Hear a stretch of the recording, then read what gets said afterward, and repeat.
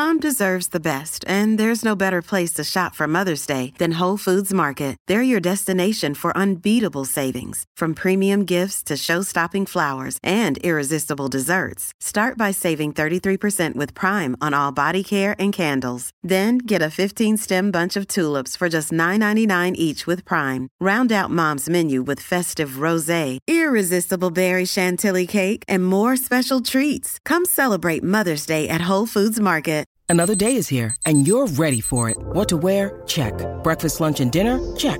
Planning for what's next and how to save for it? That's where Bank of America can help. For your financial to-dos, Bank of America has experts ready to help get you closer to your goals.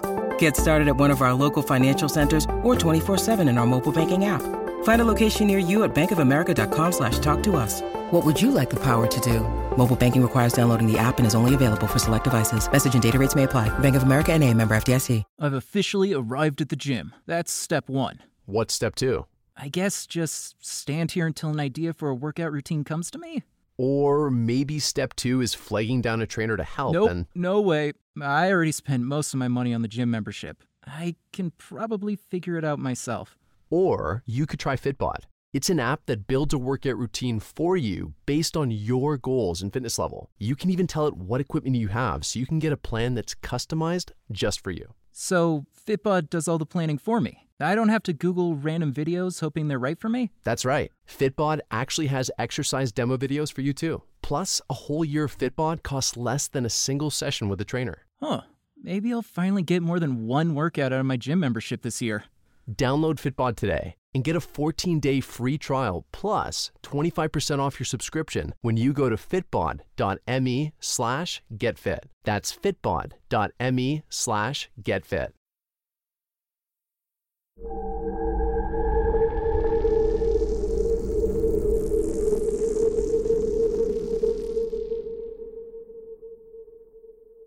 Hey y'all, so a few months ago, Brianne and I decided to start doing these minisodes every so often because sometimes while we're researching, we'll find these cool little tangential topics that didn't quite fit into our regular episode but weren't long enough for their own. So obviously we've released some of those in the past. Well, when it came to the Moon-Eyed people, one of the things that popped up in a couple of places, but I wasn't able to really find a reliable source for the connection with the Moon-Eyed people, was that when the Cherokee arrived to the area, near what's now present-day North Carolina, they found that the Moon-Eyed people were too scared to cross the river, and it's said that they warned the Cherokee that they should be fearful too. Well, eventually, after the Cherokee drove them out or they disappeared for whatever reason, the Cherokee discovered exactly why they had been warned. They found a creature now known as the Great Leech of Tlanusi'yczy.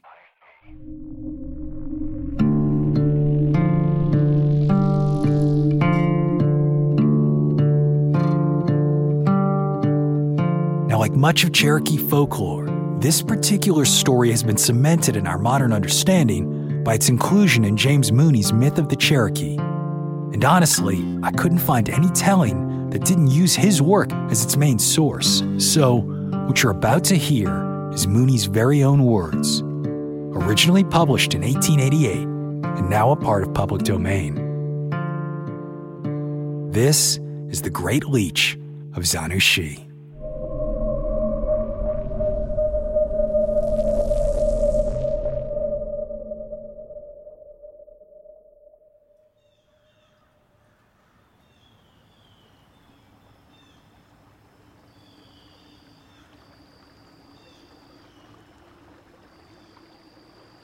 Just above the junction is a deep hole in the Valley River, and above it is a ledge of rock running across the stream, over which people used to go as on a bridge.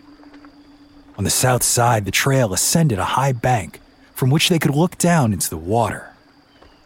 One day, some men going along the trail saw a great red object, full as large as a house, lying on the rock ledge in the middle of the stream below them. As they stood wondering what it could be, they saw it unroll, and then they knew it was alive and stretch itself out along the rock until it looked like a great leech with red and white stripes along its body. It rolled up into a ball and again stretched out at full length, and at last crawled down the rock and was out of sight in the deep water.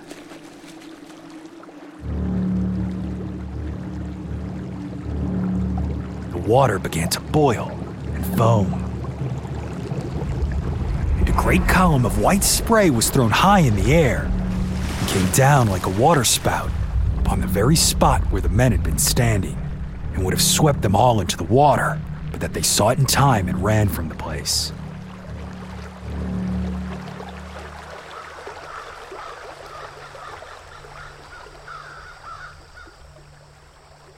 More than one person was carried down in this way, and their friends would find the body afterwards, lying upon the bank with the ears and nose eaten off, until at last the people were afraid to go across the ledge anymore, on account of the great Leech, or even go along that part of the trail.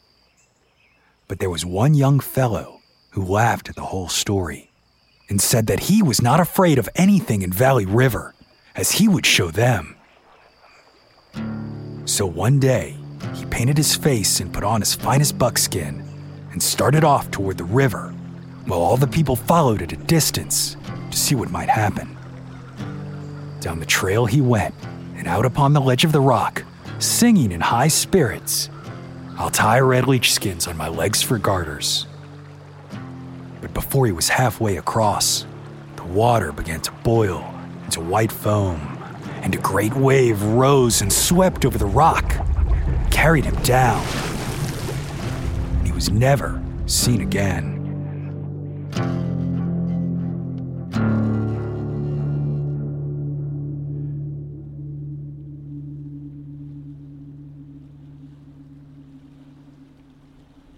Just before the removal, 60 years ago, 2 women went out upon the ledge to fish.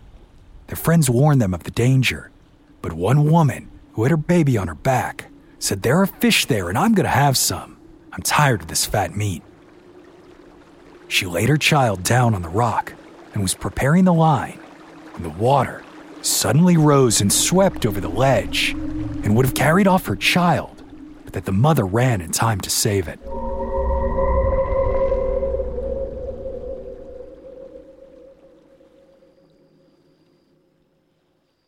The great leech is still there in the deep hole, because when people look down, they see something alive moving about on the bottom, and although they cannot distinguish the shape on account of the ripples in the water, they know it is the leech.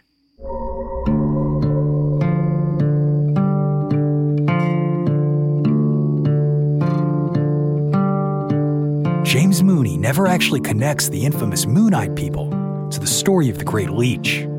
However, it's understandable why some storytellers may have decided to intertwine the two over the years, as the location of the Leech place, Tlanusi'yczy, and the purported home of the mysterious indigenous tribe are one and the same.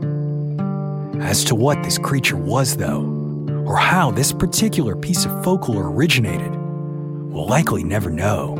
It's a mystery, just like the fate of the Moon-Eyed. My name is Brandon Schexnayder, and you've been listening to Southern Gothic.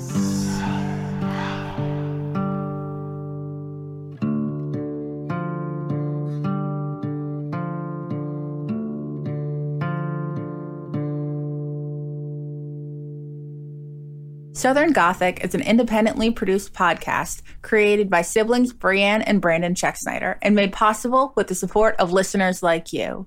If you enjoyed this episode, please consider joining us on Patreon. Not only would you help us continue to grow, but you'll also receive bonus content, including ad-free episodes. The link is in the show notes. Lucky Little Shacks. As a longtime foreign correspondent, I've worked in lots of places, but nowhere as important to the world as China. I'm Jane Perlez, former Beijing bureau chief for the New York Times. Join me on my new podcast, Face Off, U.S. versus China, where I'll take you behind the scenes in the tumultuous U.S.-China relationship. Find Face Off wherever you get your podcasts. What do you get when you take two childhood friends with a passion for unexplored history and a whole lot of booze? You get us, Queen's Podcast. And here at Queen's, we are spilling the tea on all kinds of women from history. From New Orleans voodoo queen, Marie Laveau, to Marie Antoinette, and everything in between. Each queen is paired with a cocktail recipe that will totally get you in the mood to hear the fun, dramatic, and juicy stories of fascinating women from history. Listen wherever you get your podcasts. Cheers!